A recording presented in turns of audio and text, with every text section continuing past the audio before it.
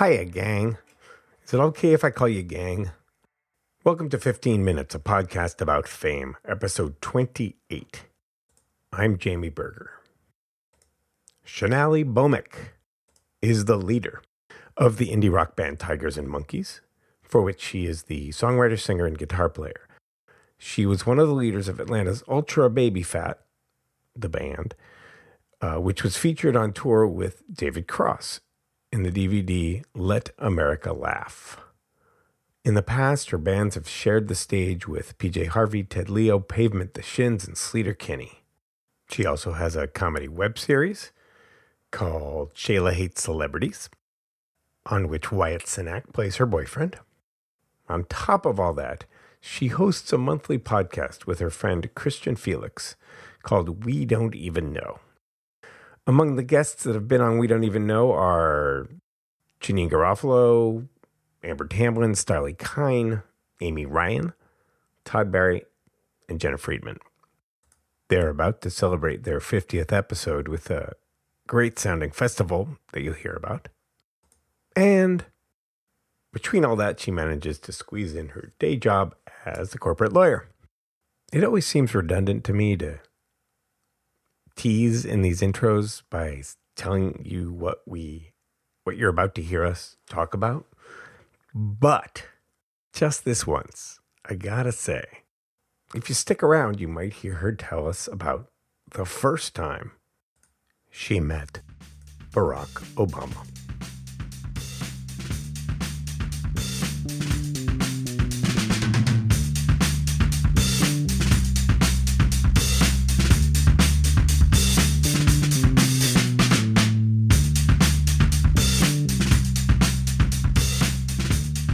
Hi, Shonali. Hey, Jamie. I feel like I just talked to you. It's amazing, right? I feel like I talk to you often. It's in my head, but I get to see you and your lovely wife often on social media. So it feels like we're talking at times. It does. No, I feel that. And people who despise social media, I think part of it is they aren't down with that part of it. Yep. Right. I feel like if you're not down with that part of it, you're going to hate the whole thing. Absolutely. But I feel like I stay in touch with people I never get to see in a little way. I've always been a little uneasy with the term superficial being negative. When I moved away from San Francisco after 14 years, I was most sad about, I was a bartender, among other things. And I was most sad about, I think Facebook I think we were still on Friendster. But those people, a lot of my regulars weren't. And there were people who I'm maybe never going to see again or cruise through the neighborhood in 3 years, 5 years. And that made me sadder, those little superficial relationships that I wouldn't see again, than the people I knew I would be in touch with. I'm with you. I'm completely with you. That comes from a person, and I feel like we may both obviously be very similar because we both have podcasts. You're a person like me who likes people. Yeah. And that's why, I mean, in any way, in any fashion or form, be it on the street in a 5-minute encounter with someone, I really appreciate just daily encounters with people. Yeah, absolutely. I had an ex who was always like, why do you like having these superficial conversations across the bar with people who you just say, I don't know. I like to say hi, how you doing? Especially these days when people are struggling so much since November. Tiny little acts of kindness. Yeah, it's very intense. And I don't think, I guess the good thing about, as of late, I've found that I have so many more friends interested, involved, reacting to what they hear and see in the news and wanting to talk, which is a great thing because we have to. Yeah, very much so. It's a very, very privileged position that I find myself thinking sometimes that people are going to suffer these 4 years, but maybe the left in this country is going to become a more vital thing because of it. Yeah. And it's not to lessen what people are going through now, but, the left has gone further and further towards the center for my whole adult life. Right. Well, privilege is something that, everyone gets lazy. The more privilege you have, the lazier you are. And so a sign, in terms of actually being aware or reacting to, all these problems have existed. It just they haven't been as blatantly in our face. And especially like I'm a brown girl, right? And I say girl, I mean woman. Yeah, you're an adult, yeah. But those are, I would say even that, just like I'm short, I'm 5'2.5", and in many ways I feel like this is the first time that so many of us that have this I would call it an underground conversation, and that means so many people that I can't even say feel oppressed. It's just it's almost learned behavior to deal with feeling slighted, belittled. It's learned behavior to just deal with it. And over time, when you do have privileged friends around you that aren't even acknowledging it, when they happen right in front of their face, it's a tough thing. It's an uncomfortable conversation to have. But now, like you just said, I've had so many uncomfortable conversations, and I love it. I love that. It's definitely made so much of us feel stronger. Strangely enough, because we're able to speak out loud, loudly, clearly, and say, "Hey, listen, this has been going on, and now you see." At Christmas, we were talking about how you were more able to or more involved with, both in great ways and frustrating ways. Talk about it more at the office. And let me clarify that on top of your solo music career, band music career, podcaster, comic, actor, you also find time to squeeze in being a corporate lawyer, and that at the office, that the conversations are happening more than they were in the past. Yes. That's been, pretty wonderful because, and this is what I was saying, and it's like, and let's just say, the white privileged male, that voice has often been the loudest voice in the office. And in these days, I feel like that voice has actually been listening to the other voices. That's been great. That's been wonderful. Wow. That is great. And because especially if you spend any time on Twitter, let alone any social media, it feels like on there, I'm not going to say we're not listening to each other. They're not listening to us. I don't want to give a false equivalency. There are different levels of ignorance in these two sides, and chosen ignorance. So, but in getting back to, we're going to talk about fame at some point, but the superficial friendships part is that I go around full of hate on the internet, but then I go to the gas station, and the guy behind the counter, I know if he isn't a Trump voter, he sure as heck isn't a sympathizer with us crying on the left. Right. And we say hi, and it is a human being, and I'm a human being to him, and that's what's good. I mean, especially when you live in a small town like this. I feel like if I were in New York now, I'd feel a lot more, differenter. I don't know what I mean by that, but. No, I definitely feel for all of my friends that don't live here in the U.S. And again, through social media, you actually get to commiserate. And actually, I have so much empathy for these friends that are trying to deal with some really tense scenarios that I haven't had to deal with here personally. And, I grew up in Nashville, Tennessee, which is a great city. I love it so, so much. But I'm pretty certain I would be having many more conversations that would cause my blood pressure to go up. Yeah. And have you been back since November? I have been. Actually, Nashville is a blue city. Yes. We have a female mayor. She's wonderful. She said the city would be a sanctuary city. So Megan Barry, and that's one of those things I like to make sure everyone knows is that the South is cities are cities. Southern states have urban elites. Yeah.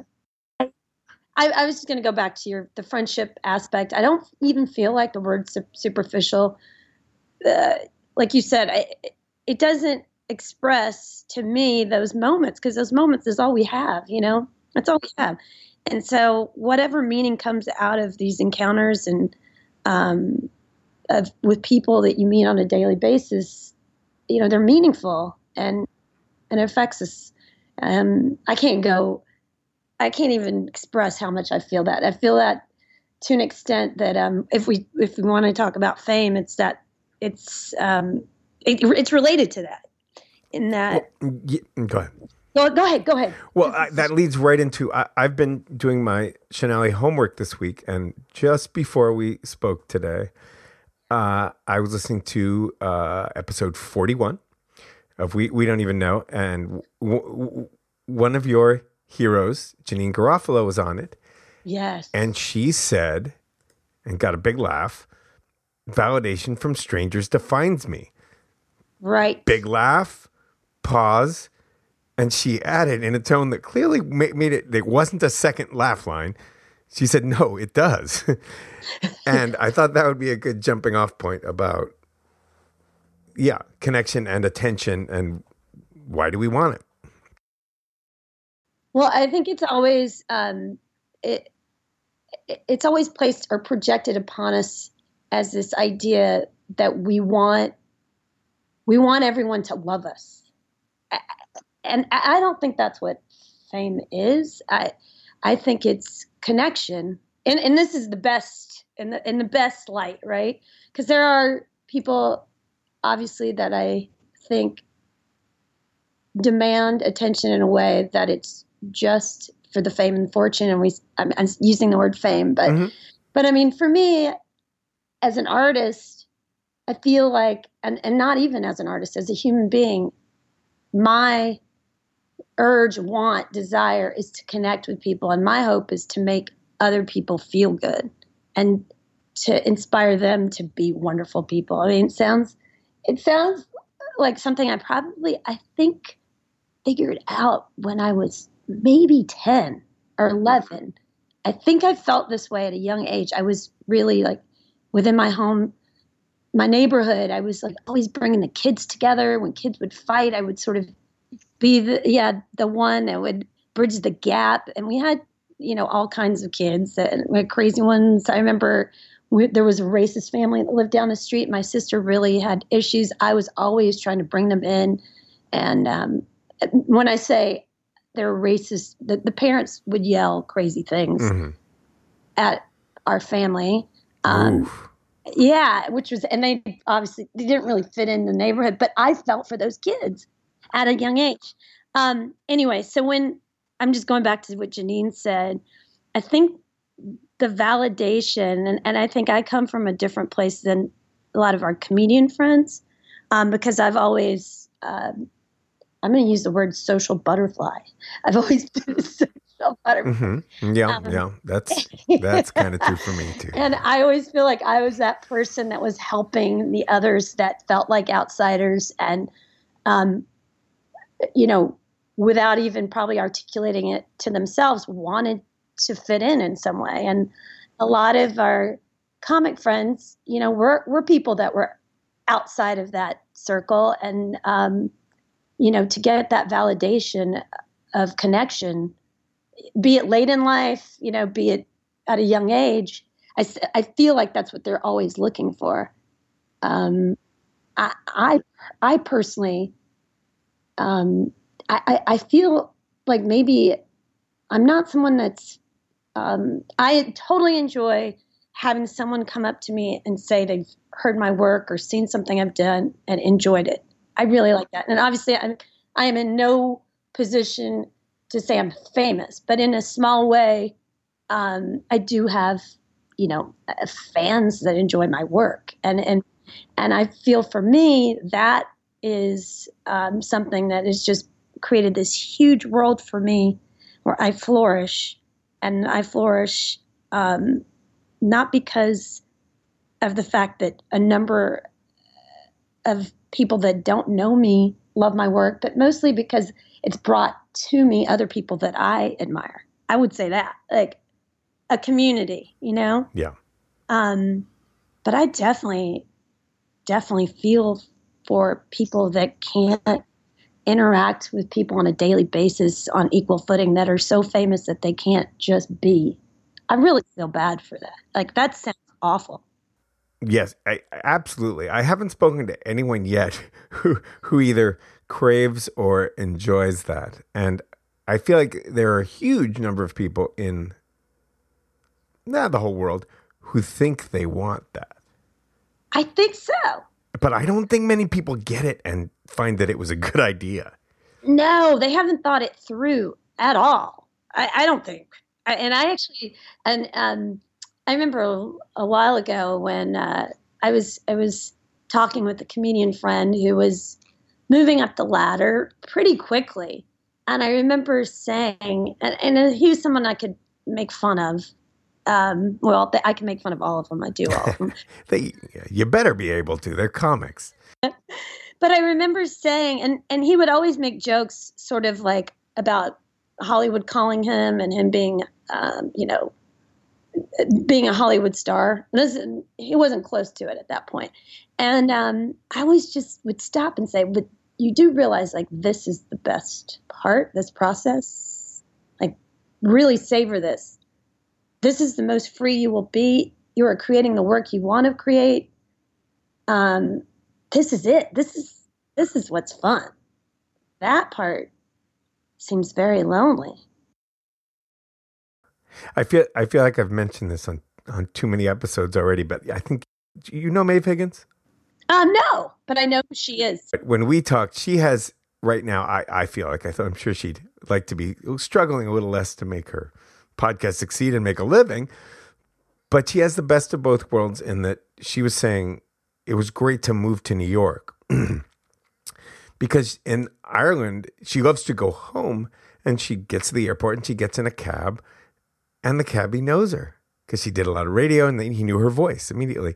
And she's recognized on the streets and she's not super famous, but here she can be completely anonymous still. Yeah. And she said that it really has kind of taught her the value of keeping that. Yes. So important. This city's great for that too. I mean, obviously, it's also the way you project yourself. I definitely have friends that project themselves in a way where everyone's going to stop them on the street because of that. But then I've had friends that are equally as famous, wear a cap, their jeans, and dress down. Not that dressing up actually makes you seem famous, but in general, just be able to get around New York City and actually have a nice evening out with their friends and not being stopped, other than once in a while someone saying, "I love your work." Yeah, it makes you seem like you want to be famous. Yes, when you dress up, which is kind of, I wish public or semi-public figures could wear a sign when they want to be communicated with. Talk to me, it's okay, or please leave me alone today. Because it's always a dilemma.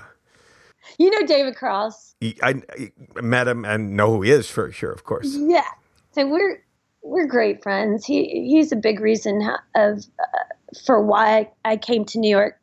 And it's really fun to see him deal with his fame. He's a unique person in the way he handles it. And I've seen him be so generous so often. I don't know if everyone knows that side of him. No, it's funny because I've only met him at a wedding But certainly in his comic persona, he doesn't come across that way. And I sometimes he says to me, like, look, I'm not as nice as you are. In terms of dealing with fans or whatever, because, I've rarely seen him be rude, but if I was him, I can't imagine being as generous as he is. I mean, I feel like my personality is one that would be as kind as I possibly could be, but it's as if, he's got all the time in the world to just talk to strangers, and he does it. Like, he wants to spend time with his friends once in a while. No, he does a great job. He'll say hello, chit chat, and then just if he wants to move on to a conversation with a friend, he'll do it. But I would say, can I just say that maybe he's the level of fame that, like, he's at a place where it actually is problematic already. You know what I mean? He's not, I mean, I don't know if my cousins in India know who David Cross is, but in general, I think, like, he's at a place where it can also not be fun, Yeah. I feel like he's just at that almost too much point. Yeah.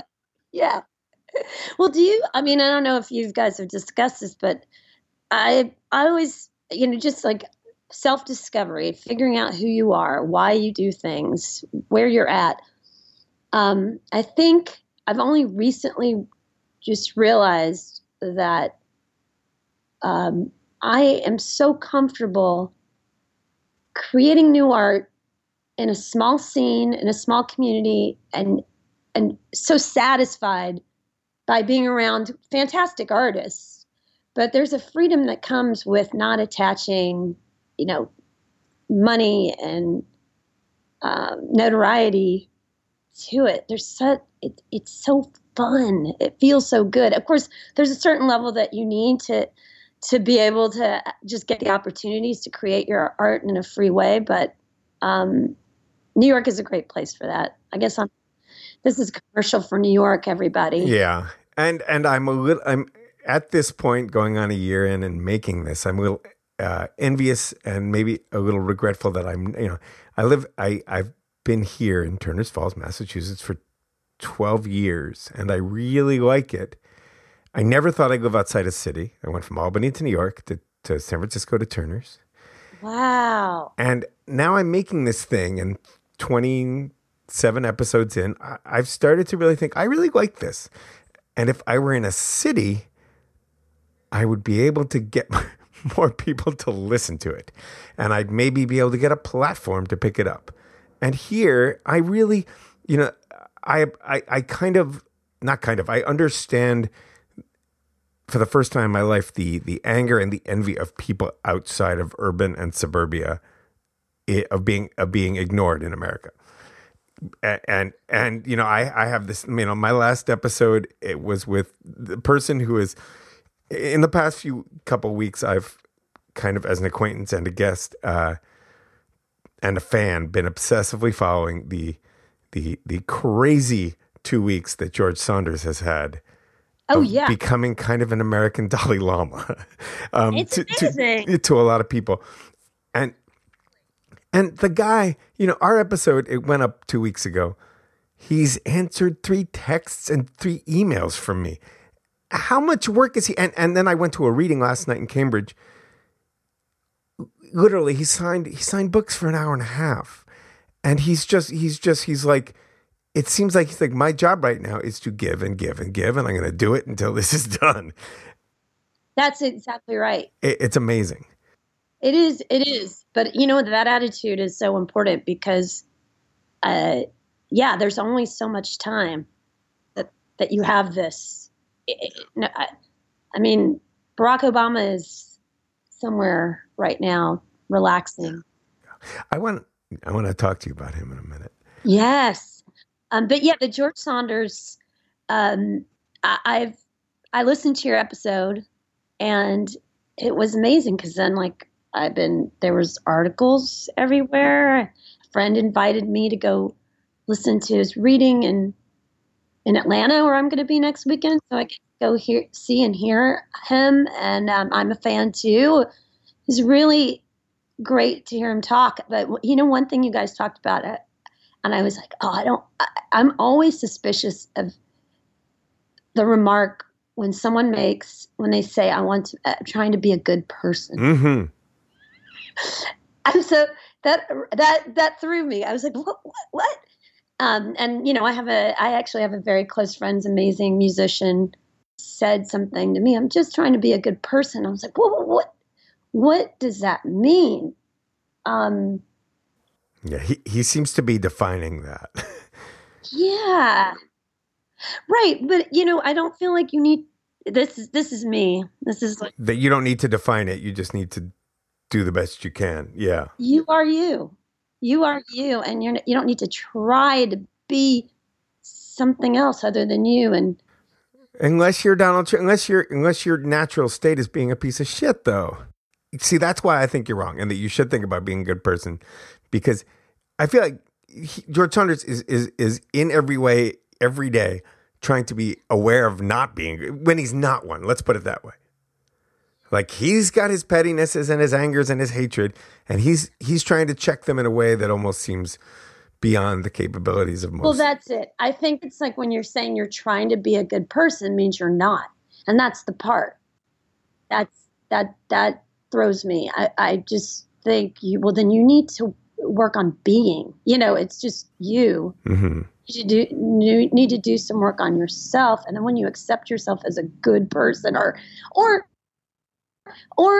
a person that is not always good, but does best to be that. I don't know. It always makes me suspect. I'm like, oh, what is going on with you? Well, I'm feeling especially suspect of myself in these past couple weeks, because before I say that, let me just say, when is the show in Atlanta, the George Saunders reading? Oh, it's a week from today. Do you ever buy audiobooks? Oh, you know what? I haven't. Because should be your first audiobook. 166 people. Yeah. It's a book that, unlike his stories, I'm very a pop, candy, sugary little pop song person. I like little contained things more than I like a symphony. The book is a great symphony, and reading it, I would get distracted and abstracted. Listening to it is amazing, especially if you're going to drive somewhere. Get it, and then next week when you go, you'll be so happy that you did. It's great. I was just thinking I will do it after. No, I'm going to do it before. I do want to talk about my own experience for a minute. And that is that, so I got, you had Janine on and you already knew her, your friends. It's different, but he isn't my friend. I wrote him 6 months ago and said, I'm doing this. You seem like someone who'd have something to say on this topic. And then his world blew up, and I made the episode, luckily, right before it happened. And so I have been, because I'm not connected to a podcast network or a radio station or anything, and it's just a team of two, I have been pretty much individually tweeting everyone who says they love George Saunders on Twitter for the past 2 weeks. And I've gotten a nice little chunk of people thanking me. And then the 3 people who are like, leave me alone, you douchebag. What? And those 3 have made me feel so bad. But it's like the only promotion, it's all I've got. Exactly. No, I can't believe that you had those 3. Especially George Saunders fans who should at least be quiet and be generous to me. Clearly, they might think, oh, he's a desperate little. Well, that's the aspect of art and the DIY aspect of it that's so tough. Is, it's so funny how everyone who has a corporate job or works for someone else, be it, I don't know, Comedy Central, whatever, it's so easy for them to promote that place, that abstract thing. But then when it comes to themselves, we're such fragile, delicate beings, and it's so tough. But it's all we got, and there's a reason for it. I feel like most people should understand that. And in fact, that's when people are sharing what they do, I get so excited about that. So anyway, I'm sorry that you even had that. No, that's fine. I also feel like straight white or just straight men aren't supposed to be such fanboys. Oh, We're not supposed to, unless it's Tom Brady, unless it's an athlete.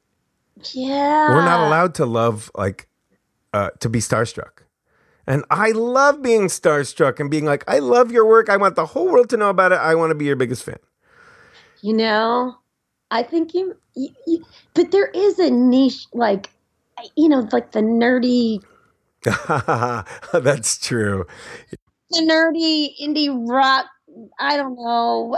There's a scene, and maybe they don't post these things on social media, but at least in the conversation, there is a big fanboy network, especially in the comedy world. Yeah, I'm caught in between. I'm not nerdy enough.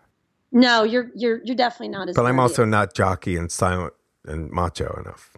No, good I'm for just you. stuck. You're right there in the right perfect middle of the two extremes that need help.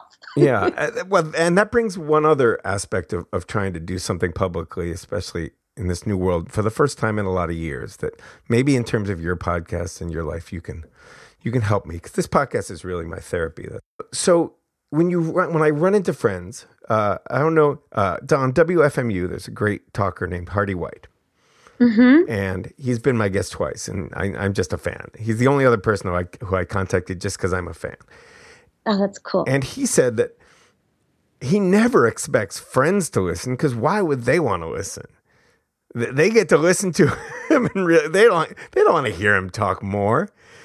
And the way I feel is when I run into friends of mine who've in the past year know I've been doing this, there are a lot of people who are guilty. But if they're not people who listen to talking on the radio, then they should, if they're a close friend, they should pick one and listen and then be like, that was cool. I don't do this stuff. But so many people will be guilty, and I don't want them to be guilty, especially if they don't listen to people talking. The people that bug me are, and I know you're out there, friends, and I need your help, because it is kind of like, well, Janeane Garofalo said validation from strangers defines me. Validation from friends helps a lot too. And I know that you're out there and that you are a friend of mine and you are listening and you're not giving me any props. Right. Because Jamie's being needy. But I am needy. I'm doing this because I want people to listen to me talk. I admit it. But if you like the talking I'm doing, or the other people's talking, is what I hope, then tell me you like it, or click an extra like on Facebook. Repost it. Tell me something so I know. That is so true. But this is where the laziness comes in. I mean, and this is where it makes no, and this is what it even just goes back to where I was talking about the workplace versus, promoting somewhere you work and then where your own work. You've noticed, like, on social media where people go crazy for, like, oh, I got my, I've got a short up on Comedy Central site, whatever it is, which is great. It's great. I'm great that people get their work seen by more and more people, but their friends, the part that bothers me is, like, their friends will validate things that are attached to these big media conglomerates. But when they're doing something on their own, in a small club in New York City or Atlanta, Georgia, or wherever, that's where they're actually needed. That's where the support's needed. They're not paying attention. I'm like, why does it mean so much? That's just the distinction of people that actually are into the arts and look to new things and are excited about promoting new things versus, like, regular Joes don't care. I mean, it's sad. Regular Joes. But I think it's good that you, like, really make it clear to people, look, this is how, that's why, how people on all their podcasts, they tag their Twitter feed and all these things. It's like, it makes a difference. It does. It's helpful. But you're right about that. Somebody's listening. You have friends that are listening to your show that are probably not, I personally took, just so you know, so I get some credit, I took your link your George Saunders link and shared it via text with a bunch of people. Thank you. So, yes. No, that means a lot. And maybe somebody else did that, but I think there are even people who are like, I'm going to share this, but I'm not going to tell Jamie. And I don't need people to necessarily share it. I just need them to say, hey, that was cool. Thanks. Yes, I'm with you. Yeah. You got to do it. And it's a slow roll, Jamie. You will not, like, literally last night I went to, so I'm putting out, with the help of one of my bandmates, we are helping put out comedy albums in addition to, like, we distribute our own rock albums, Tigers and Monkeys, via the internet, through distributors on the internet. And so we're doing some comedy albums. And I was sitting in a room where they do have comedy shows, and there was a DJ, and she was great, fantastic. And when I left, I went to tell her that I loved the music that she was playing, and it was so nice to be in the club with that music playing. And she stopped and she looked at me, she goes, I feel like I know you. And I said, we do, you know. And then she said, it was your former band. And she shout out and sang a part of a song that was on an album with my old band, Ultra Baby Fat, from like 12 years ago. Mm-hmm. It made my heart explode with joy. Of course. Right? So this is that thing that you're talking about. It means so much to just have that acknowledgement, be it a friend or a stranger, you know? Yeah. And it's not asking very much. And it's more of an emotional greediness. It's like one thing George Saunders is doing is I was online with everybody else to get my book signed, and two people in front of me was a really young, you're right, super nerd, George Saunders nerdy, like 22-year-old, and he was like trying to rush off as fast as he could. And George was like, at the end of 300 people, was like, hey, hang on, and he asked him about if he was a writer and about his work, and it was just extending himself in a way that he really had every reason not to want to do at that point. So the simply saying thumbs up is and I love doing it for other people. I love saying, hey man, loved your song. And I've always been a groupie for all my band friends. Let's shift into your work, because you were talking about a slow roll. You're coming up on episode 50 of a monthly podcast, which is, I'm on 27, but this is my only creative endeavor. So that's reasonable. I'd have to do about 13 a month to keep up to your pace of creation. How did We Don't Even Know start? Well, that again, and I told you, like, my passion is really, one of my passions is it's almost like I'm an underground talent scout that doesn't get paid, but I am so excited meeting you, like just meeting people that I think have the talent, charisma, wit to do things that they never do. I felt like that with my partner, Christian, that does the podcast with me. He was a legal assistant at the law firm I still work at. And this was years ago. He was so funny, talented. He is an actor also. He does amongst other things. But he made me laugh so hard. And I just remember saying, because our everyday conversations, we would pretty much, if we have time, we will talk and chat on the phone, which most people don't do. That's something we do. And we laugh, and every day his encounters, he's biracial. He's also sort of like me, in the art world, in the corporate world, got his toes dipped in all these different parts of life that I do too. And so all the stories made me laugh so hard. And so initially, the podcast started as a conversation for us to share with the world, because I really just wanted to share him with the world. I've had opportunities to share myself with the world. And then it became, let's share and celebrate other personalities that we don't get, it's definitely now become much more of a variety of people. So some of them are famous, but some aren't. And so, like, we've had the sound man from the Bowery Ballroom, who was such a character who I love, who's now recording my new album, Kenny Lionheart. He's just one of a kind New York character. He has a public access fishing show, and he's done sound there for 15 years. Amazing. And then that podcast became even another thing, which was like, now it's this live community. We have regulars that come to our shows. Before we did it at home. Now we do it in a club. And so now it's become this thing to itself, which is very Mr. Rogers' Neighborhood. I wanted to do it in a small space. Yeah. Tell me about the space. Because I hear it, but it sounds like, what, 50 to 100 people? Okay, so I used to have a show at the UCB for years, which is pretty big space. And I remember after leaving there saying, I want to do something that is community-oriented in a small room. And I happened to pass Brownies, which I think you lived in New York City when that was around. Were you? It's a rock club on the East Village.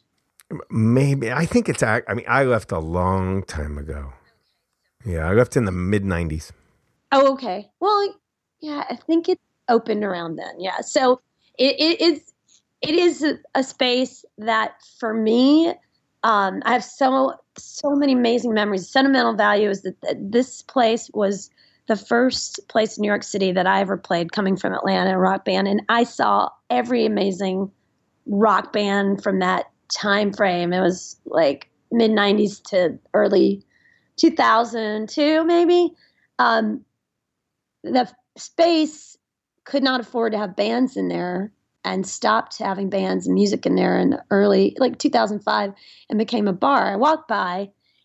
I walked into the bar. The same owner, Mike Studo, was there. He's like an encyclopedia of music. He knows everyone and everything. He's a great character. He said, Chanel, I have a room in the back. It's like a VIP lounge area, but we want to do shows there. Do you want to do a show in there? And I walked back and it was just like ding, ding, ding. So amazing. So the room probably fits 50 people, like packed, Mm-hmm. you know? And you have like a living room setup kind of, or a talk show setup? It's like little cocktail tables on the side and like booths on the side. And then we put, and there's a little, the stage is actually just like a 2-3 inch like platform and it's raised. And then there's just folding chairs and we have a sound person that helps us with music. And we just mic the guitars, whatever, and make everybody do sort of their unplugged type music. It is so not just fun, but it's soul satisfying. It is that thing that fills my heart every month. It makes me feel so good. And it's about the connection. You know, there are so many people there in the audience that could be on stage, you know, it's just, and that goes back again to what we were talking about. Why do we do these things? You know? There's something about that. Before I ask you what you have planned for the 50th episode, why don't you tell me about your solo music career and one of the 2 songs that I'm going to put on here? You know, music is everything to me. And so even though I've been dabbling in all these other artistic endeavors, it's the one art form that I know I am. And I feel like this is because I'm Indian and it took a long time to actually acknowledge that I am an artist and I am a musician, because I always felt the need to please, I guess, my Indian academic world. And so I was a lawyer, or I was an aspiring doctor who became a lawyer. Those were the things and so it's, again, so crazy that ever since I was a kid, I've been playing music.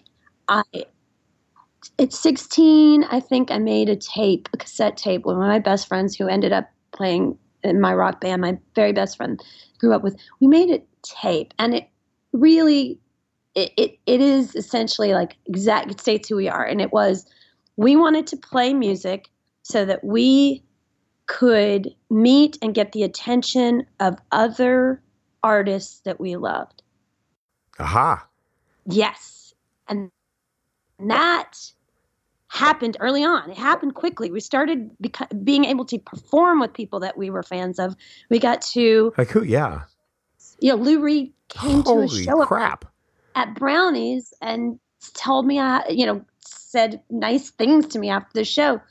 David Byrne was at a show accidentally, I would assume, but he came up to me after the show. These are the things that as a kid I was dreaming of, you know? That's amazing. It's funny. I just looked up a minute ago on a shelf. I have a vinyl copy of Talking Heads 77 that I've had on a shelf, and I was like, I want to take that down. And then you mentioned David Byrne. So I feel like that goal has been accomplished. So now this is another territory of in terms of art and seeing where it takes me. But anyway, in terms of the solo album, I had been playing rock and roll with my very best friend for years and years since we were little. And then I moved to New York and started my own band, Tigers and Monkeys. She lives in Atlanta and she started her own band there. And when I say that, it's because the other band was the two of us together, Ultra Baby Fat, and we had a rock band. But anyway, coming here was so amazing. And I think this is the city where I just started getting the confidence, and the comedians really were helpful to just perform by myself, guitar and vocals by myself, which to people that aren't musicians, maybe it seems like a no-brainer and it's easy to do, but it's much, much, much more, it is much scarier than playing with a band with 5 people around you. And everyone can hear every mistake or every mistake you could possibly make. It's very clear. And every ingenious moment. Yes, ingenious. Thank you. That's the word I'm looking for.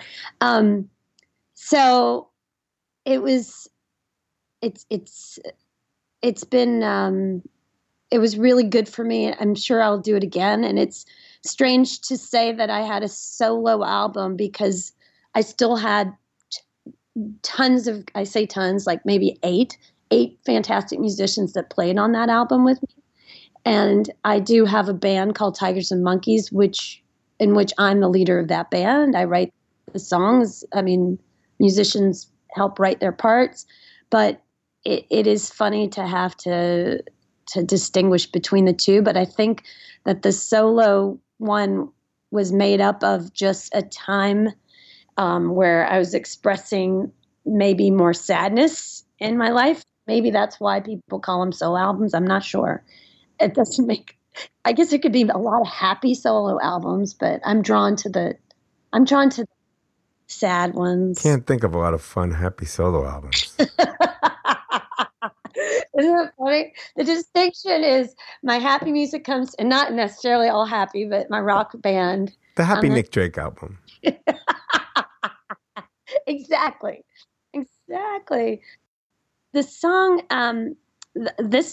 this deals with fame, so I thought we should play it. It's called Star Treatment. And the verse, I mean, it'll hit home. You'll listen to it and you'll get every part of the song.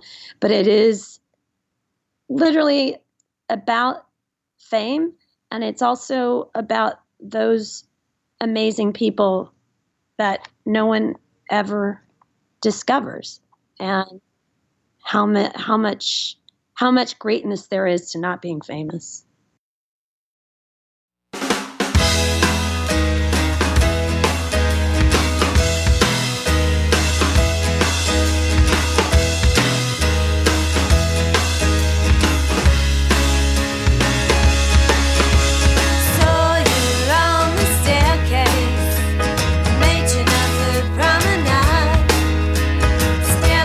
Stones on their own, they had dealt with both their lives.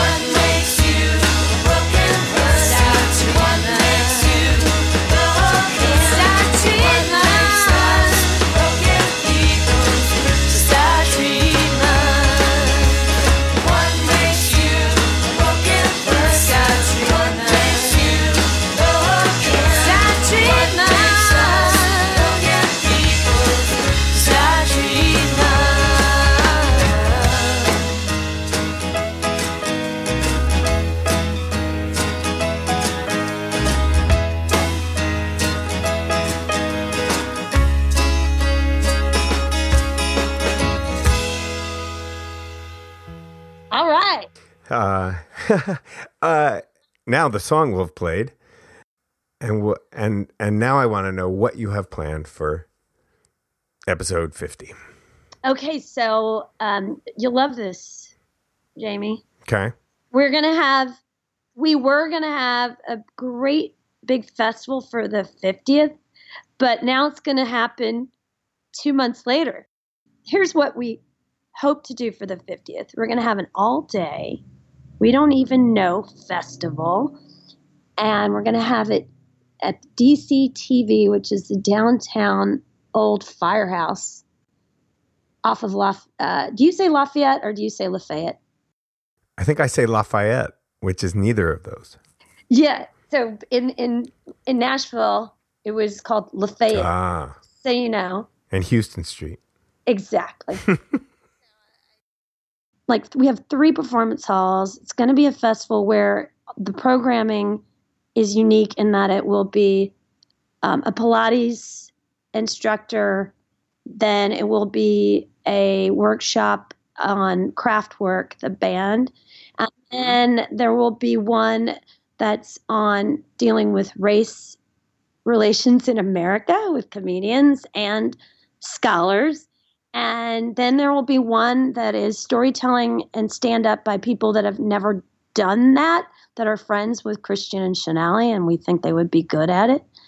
And then one of the most exciting things is that we've been putting time helping some youth at this place called the Covenant House, which is a place that's like a campus for homeless youth. And they are amazing. So we've been encouraging those students to perform. So we're going to have a half an hour performance. They're all, super talented, which is, it's just, you go to a place like that, and that's probably more for us than them, I always feel, because when we go there, we get so much out of being around these young people that have these amazing attitudes, and they're literally teenagers with no homes. It's just a reality check, So anyway, that is a part of what we don't even know how it was started, was what can we do for others and how can we incorporate that into our shows. Sounds like I'm going to be down in the city for that. What date do you know? Yes, I want that one. It's April 23rd. It's a Sunday. Do you have any family who are still disappointed that you're not a doctor? No, I'm so lucky. I'm so fortunate. My parents are pretty rebellious Indian academics, and I think I talked to you about that. But they had a love marriage, which is unusual in the 60s. They met in grad school, and my dad's a sociologist, and my mom was studying anthropology and sociology. So although we grew up in Nashville, Tennessee, they were relatively progressive compared to most of all the other Indian parents. They're still strict. There was curfews, that kind of stuff. But it is amazing how supportive they've always been of my sister and myself, and really not directed us other than we needed to make good grades. We did make good grades. That was... Clearly, you both did. Yeah, we did. It was expected. It is funny. There was a time, and I always tell this story, that my sister called me. Wait, let's back up and tell us, because I'm going to ask you about your sister, who she is and what she does for a living. My sister, her name is Ruchi Bomick, and she eventually, after working as a corporate lawyer for a year, and then for the Center to Prevent Handgun Violence for a few years, ended up working for Senator Ron Wyden, and then was asked by a young senator whether she would work for him. And she said, I had to think about it. And that gentleman's name was Senator Barack Obama. I like that slow build there. Right? Yeah. Well, I love that story because that's literally what happened. She called me. She said, I told him I don't know. And at that time, I'd seen his speech for the Democratic Convention. And I said, oh, my goodness, I know who you're talking about. And so, yeah, and her interview with him is an amazing story. But she's a fantastic person who ended up being the LD, the legislative director, at the end of the time that she spent working with the then Senator Obama. And then she ended up transitioning into the White House and held many positions. She was, they call them special assistants. And then in the end, she was the deputy cabinet secretary of the White House before she left 2 years ago. So I got to witness some amazing things via her. One is I got to meet the president a couple of times. Well, that's my big question. How was that? Now there you go. See, that's something where that level of fame. I mean, it's not just fame, right? It's the person, it's the power, it's the brilliance. That's the starstruck scenario that you're talking about that I do love. I do love, I guess, when it's someone that doesn't disappoint. There you go. And that moment, the very first time, was a surprise. It was the day after healthcare passed, and I was to have lunch with my sister at the White House with my mom and dad. It was just a coincidence that it was on that very day that they were celebrating, which was a Monday. And my dad, my mom, and I happened to be sitting, and my dad said, "What are we waiting for?" And at this point, we had just eaten, and I said, "I don't know." I remember Caroline Kennedy walked by, and that was pretty exciting. And seconds later, you hear this voice, Ruchi, so you brought your crew today. And I knew that voice. And those tapes, those films of the women that see the Beatles, like if I could have screaming and crying, I would have, but I definitely tried to restrain myself. I was so shocked and excited, and took us into the Oval Office, and it was amazing. Just, so cool. This man. Anyway, he said he was going to come to Williamsburg to see my band play. So you're going to call in that if he hasn't done it yet? You're going to... I mean, I instantaneously laughed. I said, "Oh yeah, we're going to get you." I was at the time, I can't remember the shittiest club in Williamsburg. I was like, "Oh yeah, we got to get you in there." Did he put you at ease? He seems like someone who'd be very good at putting people at ease pretty quickly. I mean, I don't know if were you able to breathe at first? Oh no, I think I'm so lucky that you can't take photos, right? The White House photographer's taking photos. And I got lucky that they caught the pic of me, just like my hand. I have the double hand, like one hand on top of his hand on top of my hand. And I'm just holding on for dear life. I don't want him to let go. And I think he touched my shoulder a couple of times. It was so exciting. I'm pretty certain. He definitely puts you at ease, and yeah, just what a man.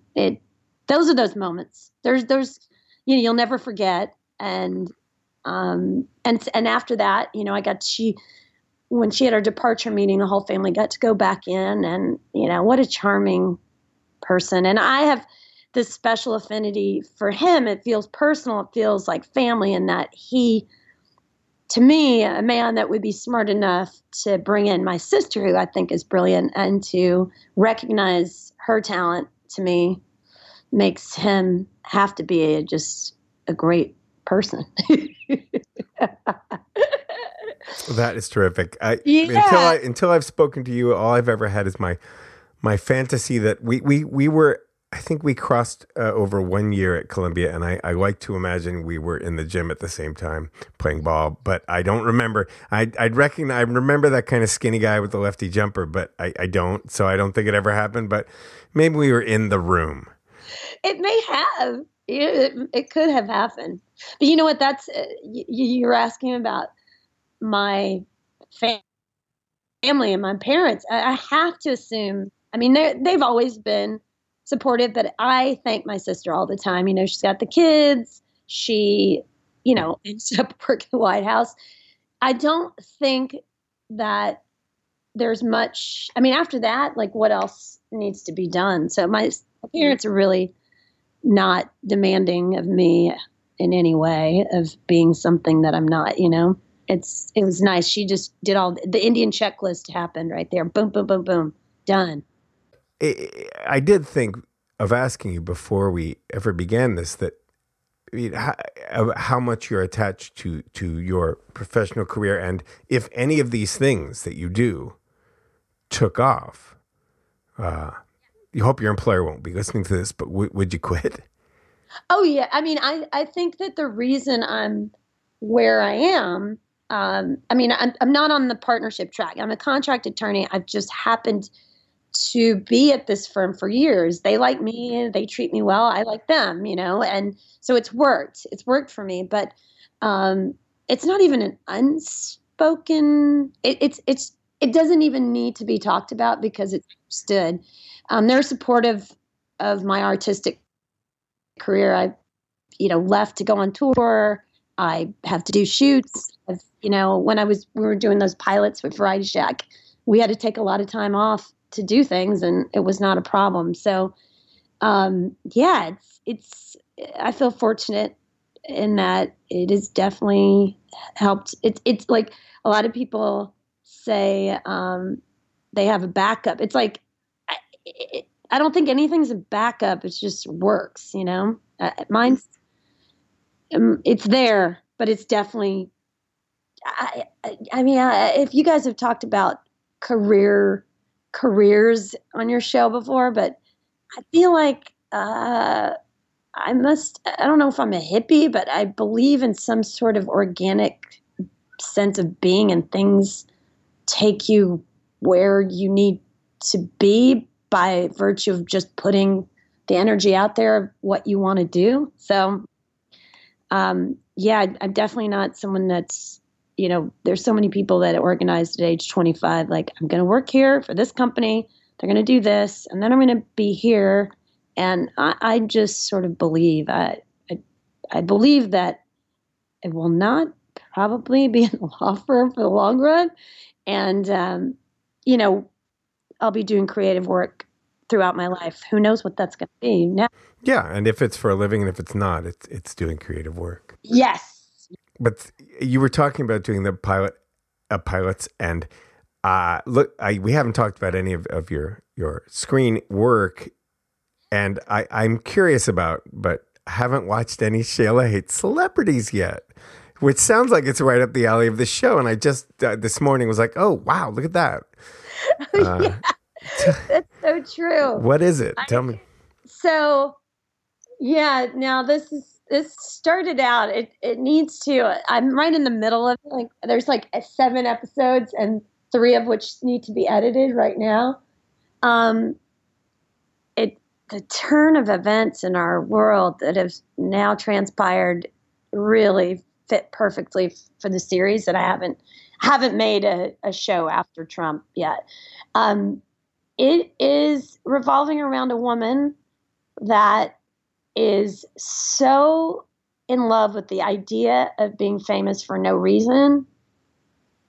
She's got a group of her friends that are going to help her accomplish this goal, and she'll do whatever it takes. And whatever it takes obviously isn't much in the United States now, right? I mean, you can be famous for so many things. So it's following her, and you know, we have so many awesome performers here. It's been easy to cast and easy to put together in terms of talent. It's so much fun. So yeah, on the first, boyfriends have changed. Like the first episode, Wyatt Cenac, my boyfriend, who just doesn't get what I'm trying to do, but I look forward to seeing these. I can't believe I haven't yet. Yeah, I think you like. Yeah. It sounds like right up my 15 minutes alley here. Yeah. Hey, where did the name of your show come from? Oh, from Andy Warhol's 15 Minutes of Fame. Everyone, you know, has, and I have mixed feelings about it because of the number of people who don't know the quote and thus think the episodes are going to be 15 minutes. Right. But I think I'm going to have to live with that. Yeah, don't even, you know what? it draws you in regardless. And then you're stuck. Yeah, but it's a great thing to be stuck. I hope so. Oh, yeah. yeah. Maybe some people are just giving it 15 minutes and then cutting out, but that's okay. I doubt it. Yeah. So the idea of, of we all, in the future, everyone will be famous for 15 minutes is the quote that Andy Warhol apparently stole from someone who he worked with, whose name I can't remember right this minute. Oh, we got to figure out that name. On one of the episodes, I say his name. It was someone who worked with him on the exhibit when that first got discussed. I love that what you were saying about this podcast being therapy for you, because I love knowing more about you.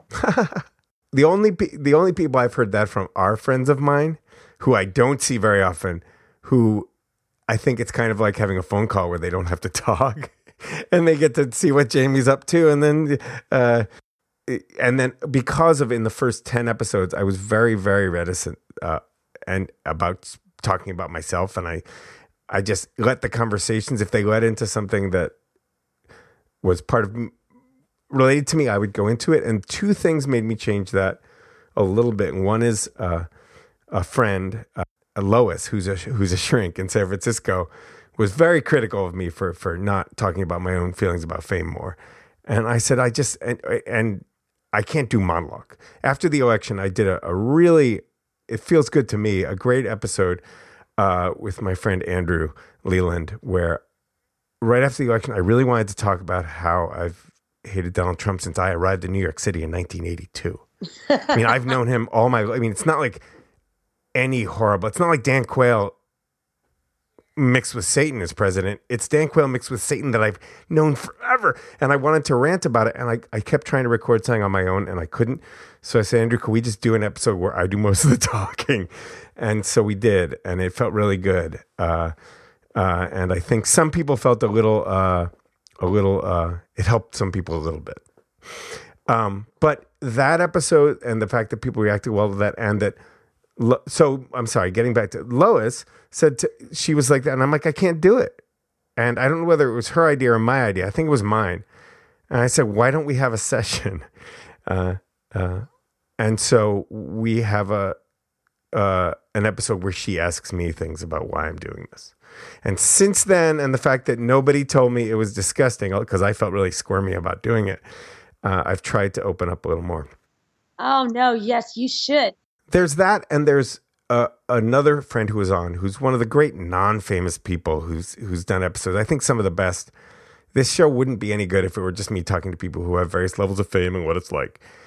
My friend Nora, who is a musician, but is very non-committal about it. She has a 9-to-5 and a career that she's very attached to. But she talked about how her kind of love and obsession with What the Fuck and with Marc Maron. And I'm kind of the opposite. I only listen to Maron when someone I know is on because I think it's just my own little trip that he reminds me of the worst aspects of myself, his neediness, and I understand why people love him. But I listen when John Lurie's on or someone that I really... But she talked about how for her, it's a very important part of her life that this is someone who keeps her company once a week. Like this is her friend in her headphones. And I would love to be people's friend in their headphones if they want me to be. So I'm trying to accept that that's part of this. And if some people like it, that's great. It is. Do you ever listen to Howard Stern? I used to when he was on the radio. Yeah. I've always had mixed feelings, like everybody else in the world. I understand. But he, unlike Maron, who I suppose if I did listen to every week, I'd start to get attached to, even though he drives me kind of crazy. Yes. I could listen to Howard because I don't feel like I'm like him. So I don't feel yucky. I unfortunately am not able to hear Howard much anymore, but there was a while when I guess I was able to stream him on my phone through YouTube and listen to. I think you could still do that. I just don't have the ability to do it now. And I was amazed how that man, when there's so many aspects of his career that I've hated, you know, became, I honestly think of him when I'm doing my show. He's so talented and it's showbiz. He's really smart about it, but just being himself, being his pathetic self, his best self, and really asking questions that are so real and honest and just not the same sort of superficial, shallow stuff. He makes you feel like it's a friend that you want to keep up with. And I feel like, Jamie, you're doing that too. That's about the nicest thing anyone said since the show started. I'm getting choked up. Anya has a story about meeting Howard. See, I'm deflecting here. Simply when she lived in Manhattan, I think on the Upper West Side, one day they were walking down the street at the same time, and he walked along and talked to her and asked her about her tattoos, and then very respectfully left. Wow. That's awesome. See, so that would be, Howard is one that I'm starstruck by. I've been invited to go to his studio because there was, one of the guys on his shows. I met him out and I said I'm a huge fan, and he said, "Hey, come to the studio." And I still haven't gone yet. I feel like there's buildup. Like I better go though. I'm just so in awe of his talent. To me, it's so talented. Mm-hmm. And it's a very, if you hate Howard Stern, probably you haven't listened to him very much. And the word talent is a strange thing. I've never understood people in radio talk about Rush Limbaugh's talent. I don't see it, except for manipulating people. Not as an entertainer in any way. He's as a repulsinator. I don't know. But the word talent is so ephemeral in this world of talking on the radio. You know, people talk about Imus, and I don't see it. But Howard, yes, there's a very odd, and Marc Maron, there's a charm there. And what I've learned since I've been doing this, I've spent a lot of years having really mixed feelings about Terry Gross. But ever since I've been doing this, I appreciate what she does so much. And since she's been doing interviews and opening up about herself in the past couple of years. That's much better, yes. Oh, my God. Maron interviewed her. Have you heard that? No. And she's so open, and it blew my mind. It really changed my feelings about her so much because she seems so protected on her show. I think she feels like her show isn't about her, and that's that kind of. But check that out; it's great. I think the one show is the one where she was with Gene Simmons. That one, the famous interview. That's so amazing. That could be the most amazing piece of radio ever made, and it's hard to find now, but you can find it. So that's where I gained like a newfound respect for her. I just like, whoa. Yeah, absolutely. Any disdain I have for her is that I think of that, and that's so. Let me just tell listeners, if you've never heard, Gene Simmons of Kiss was on Fresh Air and was about as big a pig as you can be and not get thrown off the radio. And she hung in there, and she let him make a fucking fool of himself, and she didn't lose her. She was amazing. So yeah, that was great. And if you can find it, I think you can find it on YouTube or some places. But I think the Fresh Air people have taken it down. Probably lawsuit threats from Gene. Oh, that's true. He's a very Trump-like guy. Oh gosh, good. Yes. All ego. Oh my goodness. I had a friend who was sitting beside him on a plane, and he said, but he was the one talking to my friend Andy. It was just Gene's like initiating conversation, and then he pulls out a credit card, and it's a Kiss credit card, and he pretty much, this is a true story, pretty much says like, it's just like he's so psyched. Check it out. He's talking to a stranger about his Kiss credit card. Oh my God. That seems like someone wrote that. Right. That's and weird. This is like 40 years into being a star. Yes. That's crazy. That's so crazy. So crazy. This is where we're at. We're at a crazy place right now. Yeah. Sad. Yes. Yes. That's why this is important. We all have to keep talking. We have to keep talking. They got to keep it, keep hope alive. That's what we have to do. Which kind of sounds like a good kind of winding down point. What's the other song that I'm gonna put in here? Oh yes. Okay. So this song is the first song on my solo album, which is called 100 Oaks Revival. The album is, and just to touch on that title comes from the strip mall that I used to go to as a kid in Nashville all the time. It was my favorite mall. It's still there. It's called 100 Oaks. And all right, so this song's called All Her Things. And as an afterthought, a lot of times you write songs, they just come out of you, and then you figure out what they're about. And I listened to that song, and I feel like it really touches on one, making sure we pay attention to all the women in our lives and in the world.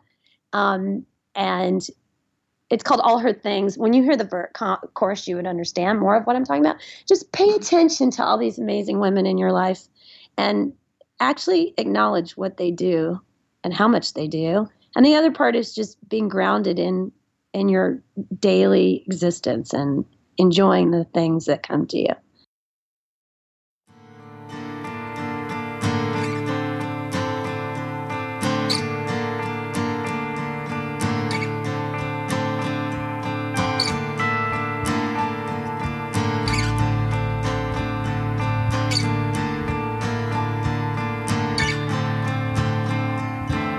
Today was a good one.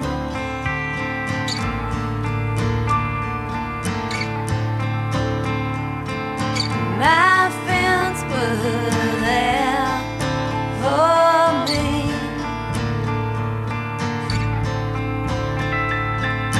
I finally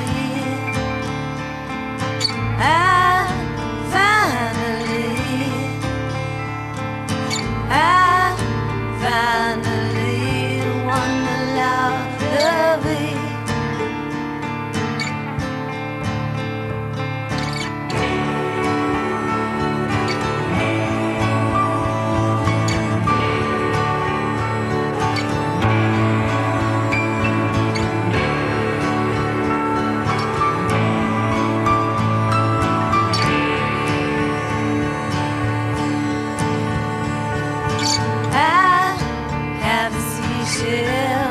That speaks to me.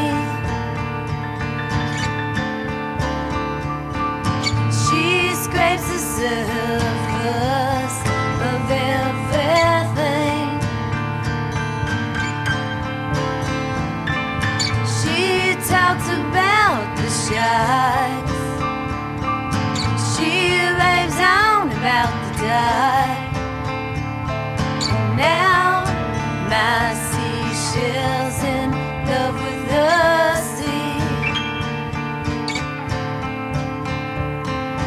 All the things, all the things, all the things come easily.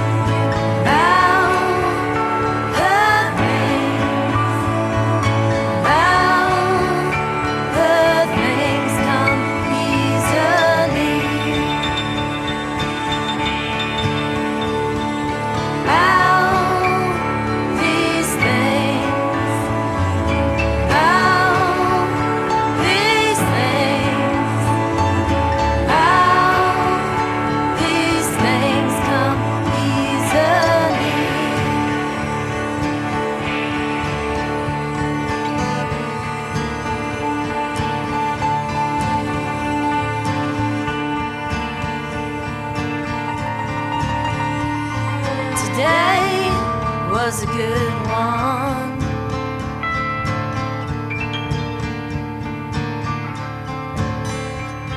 Today was a good one.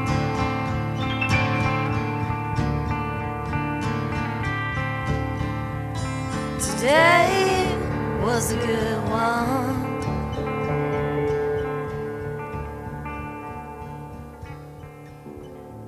I'm gonna see you in April.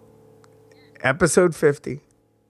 I'm looking forward to that. And again, Jamie, the beauty of all this is connection and talking, and it makes me happy. So I really appreciate it. Cool. Thank you Yep. very much. You're welcome. Thanks a lot. Bye. Bye.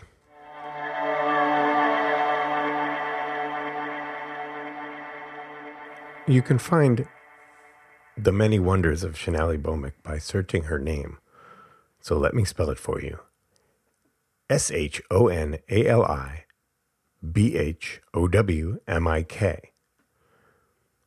You can find We Don't Even Know by searching for We Don't Even Know anywhere you listen to podcasts. And you can find the band Tigers and Monkeys at tigersandmonkeys.com. If you're new around here and you'd like to know what some of those other 27 episodes are, you can find them at 15minutesjamieberger.com. That's 15 minutes, JamieBerger.com. Sorry to sound like a broken record, but please, if you like us, rate us and review us on iTunes if you have an account, even if you don't listen to podcasts via iTunes. It's important, and it's not worth explaining, and we appreciate it. Thanks, as always, to Ed Patnode for making the sounds sound good. This is 15 Minutes. I'm Jamie Berger.